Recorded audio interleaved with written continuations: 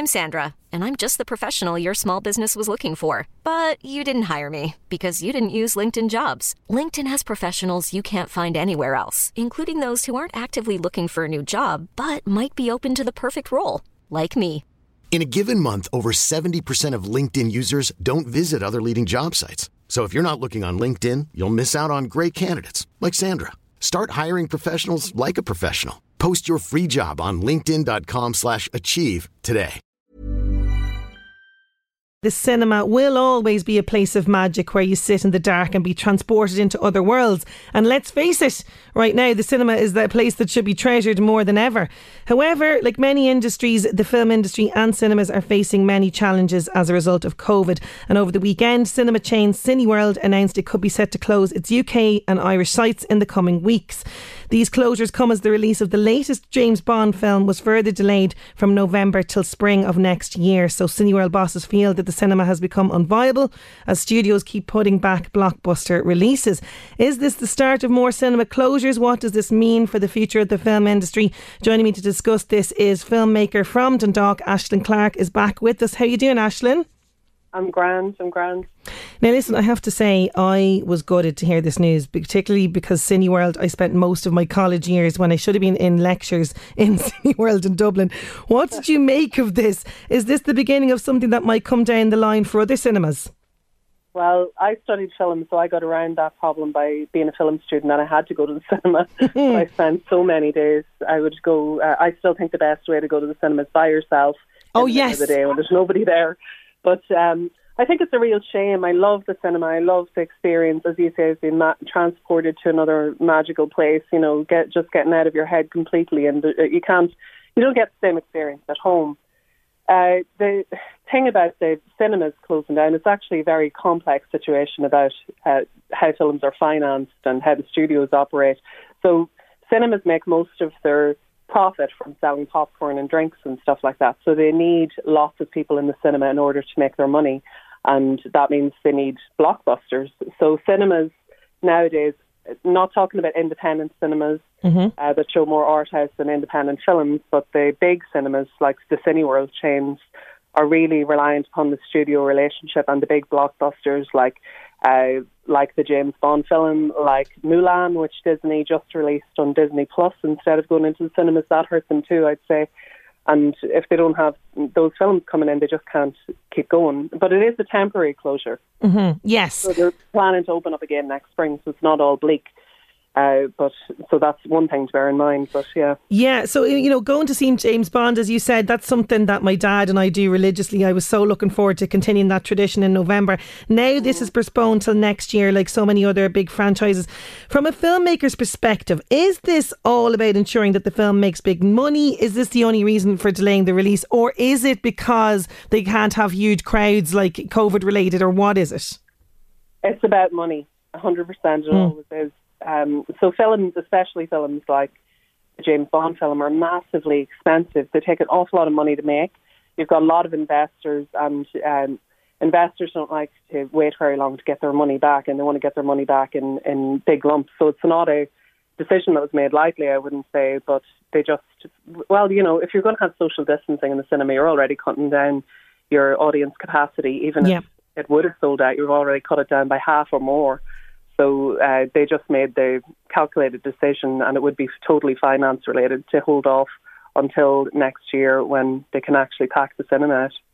And what about movies, that you mentioned there, like Mulan, also Trolls? The Trolls movie was released during lockdown, and I know that went straight to Sky, and others that go straight to Netflix or Disney Plus.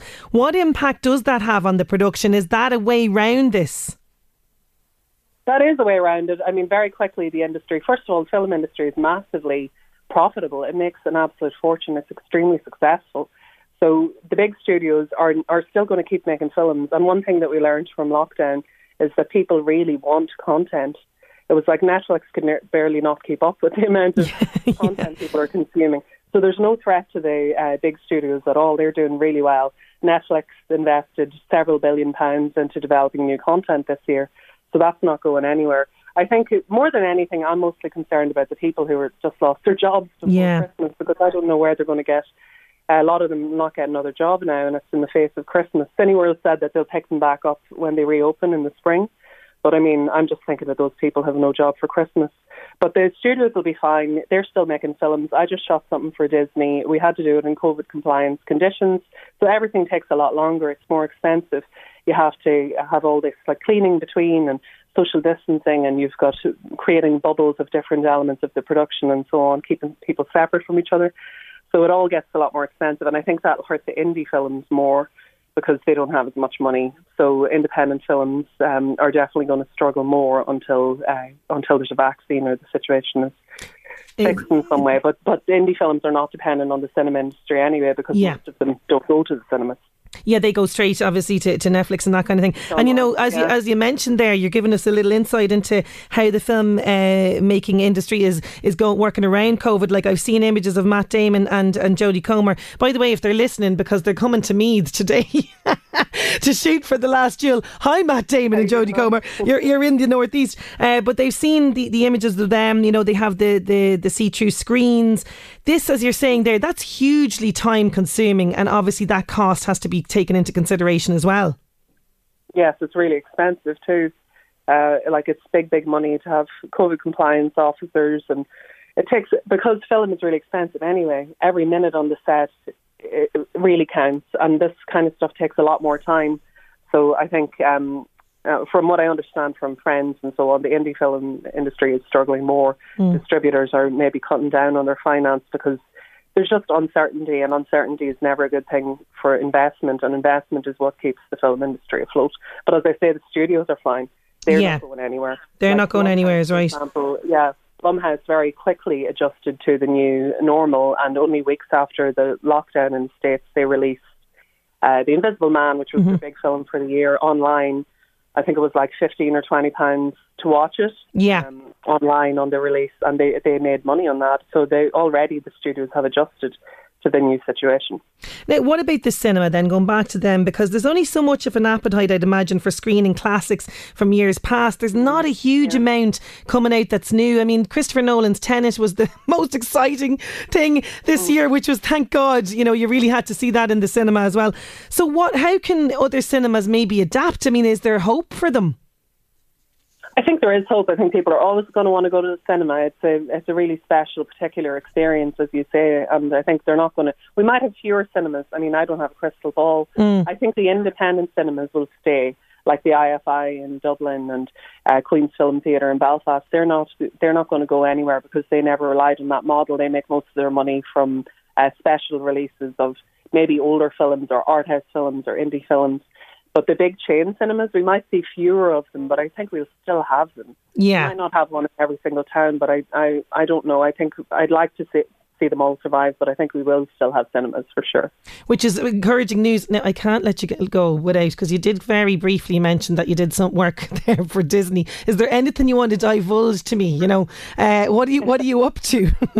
Well, I made a Halloween piece for Disney. They do this Halloween films that they put out on American TV in the run up to Halloween each year. So I made one of those. They're like family friendly horror, so it's not like super scary, but it's more like cozy family friendly horror. Okay, because that's not you, because you have The Devil's Doorway, and you are, you know, you're very into your horror. I saw that movie. It's quite scary. So this is nice, fluffy horror, is it? Well, I wouldn't call it fluffy, but it's like in the tone of, say, something like Goosebumps or those. Oh, lovely. That kids can watch and not be absolutely terrified. But they do a string of them every year on American TV, so it's one of those. I should be able to get it online as well in some form, so I'll let you know. Oh, do absolutely let me know. What's the name of it? It's called Eye Exam. Oh, very good, very good. Well, listen, as always, thank you so much for taking the time out of your busy schedule to talk to us, and for giving me hope that the cinemas will stay open and continue to flourish, hopefully. They will, there is hope. Thanks, Sinead. Thanks a million. Aisling Clarke there. Oh, always great to have her on the show. And look, the important thing is, as I've mentioned numerous times on this show, you know, when films come out to cinema, please, please, please go and support them. You know, the cinema, I've been numerous times since they reopened. It is so safe. You book your own little bubble. You can go there and completely just switch off. That's what we need. We need escapism. So please do support your local cinema.